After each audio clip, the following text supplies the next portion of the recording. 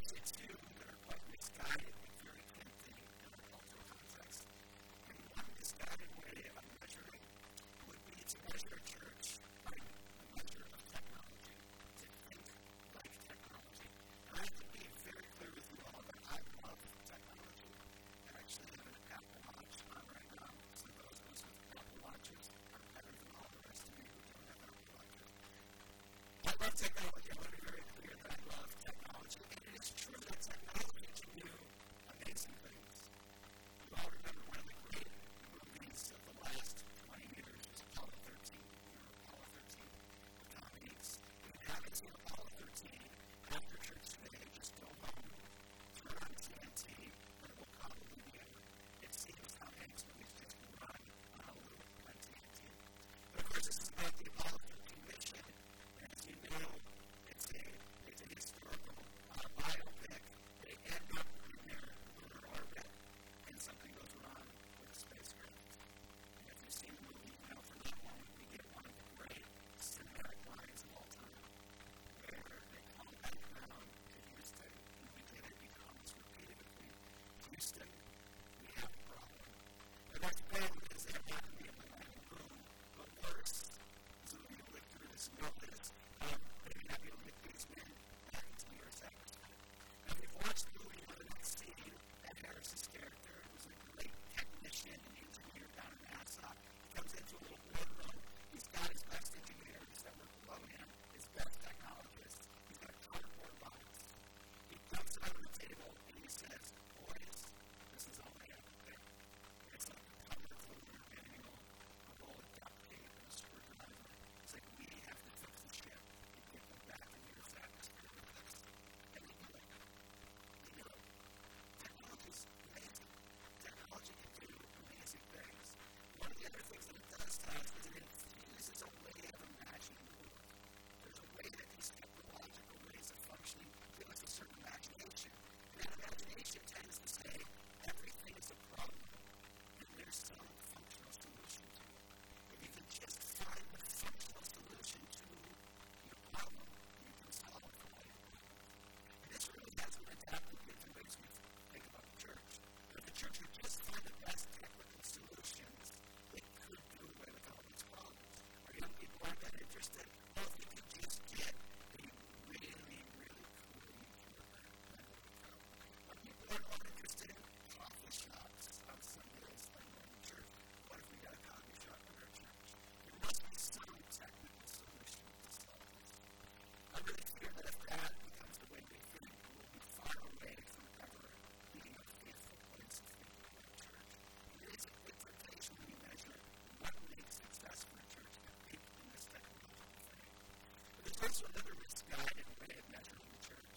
And this one is a little bit harder to see. It doesn't seem quite maybe as obvious. But there also is a danger on this measuring the church by theology.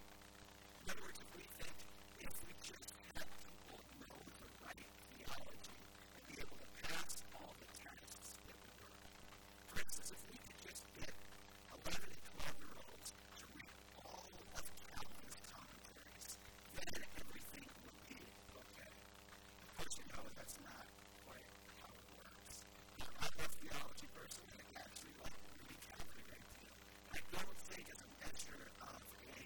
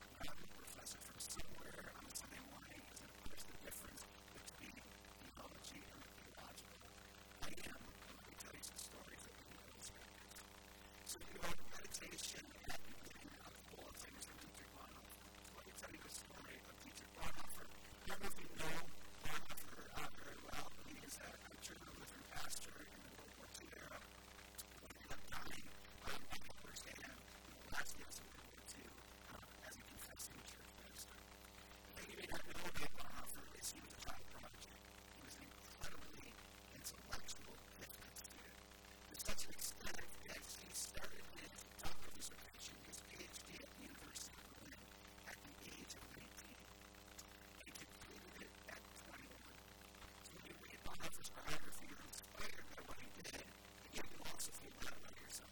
You read it and think, oh my goodness, I'm 45 and I've done nothing with my life. Bonhoeffer seems like these amazing things he does. Well, actually led to a problem for people. He finished his dissertation at 21, and he's simply gone too fast. He's not old enough at that time in Germany to actually get a professorship. He's particularly not old enough to get a pulpit and become a preacher, which he's trained for. He's in the ordination process. So he's gone too fast. He's too young for this. So his mentor tells him, what you should do when you're studying in Berlin is you should go to Barcelona and do an internship. So Dietrich leaves Berlin, Germany, he goes to Barcelona and spends a year in ministry. Very interesting year he has, just a young man. But we get a letter because he wrote while he was in Barcelona in 1928. And it's a fascinating letter. One of the most fascinating things about it is we don't discover it until the 1990s. And so the letter was written to a man named Walter Dress died, and they cleaned out his apartment and found there was a letter from Dietrich Bonhoeffer. It has this kind of nice feel of finding something. Well, the letter's really remarkable. The letter starts where Dietrich asks Walter Dress, this man he's writing the letter to, he says, Walter, if you follow a letter to theologists and stuff with each other, say, have you read Emil Brunner's new book? I don't know if you know what Emil Brunner is. He's about a generation older than Dietrich Bonhoeffer, and at this time, it is probably the second most important theologian on the continent of Europe. Very important man, Swiss Reformed theologian from Zurich. And he's just written a book about ethics. And Dietrich, as a young man, has been very interested in ethics. He says, if you read this book called The Divine Imperative, so I read it. And he says, Walter, it's time. Brunner has failed in so many ways. Brunner should be ashamed of himself. I was so looking for this book, and it is. He doesn't say this, but he insinuates it's 1.5 stars out of 5. I mean, that's bad. Oh gosh, I had to read 90 pages before the end. I was so disappointed. That's the first paragraph. This kid who's just finished his doctoral dissertation, he takes so well on his diploma, he read so hard, you don't even Brunner, and it's about theology. It's like the whole tone of the letter changes. The teacher wants to find out something, so I have to share this with Walter. The whole tone changes, and he says, Walter, I have to tell you what happened. I just remember this. Now, right at the end of the other day, a 10-year-old boy came over to my flat. It was part of our congregation, and I asked his family if I could borrow something. So he came over to drop it off. So I knew this boy. He's in my Sunday school class. He's the personification of upgrades. You can't get this boy to be quiet. He bounces off the wall. But as he came into my apartment, he was quite silly. He was quite down. So Dietrich tells Walter Dress that he just attuned himself to the humanity of the boy. He was just aware that there was something wrong. So he finally says, are you okay? And this boy just starts sobbing and sobbing and sobbing and sobbing, and the tears came. So Dietrich, this is a different time. This is the 1920s in Barcelona. So he picks the boy up, he puts him on his knee, and he just pulls him. And for the most part, that's it. That's the custom of faithful church. That's the measure of faithful church. Do we attend to each other's humanity? Are we with and for each other as a witness that Jesus Christ was with and for us? There's no other activity in the world. Dietrich isn't thinking, oh, the boy's consciousness is awake, now it's time people say yes to us and this and that. No. He just attunes himself to humanity. But Dietrich tells Walter Dress that in the midst of the tears and the snot, all that other stuff that's happening, the sobbing, he starts to be able to make out words. Just in words. To decipher them, we can hear them. He starts to make them out. We can hear the boy sobbing and saying,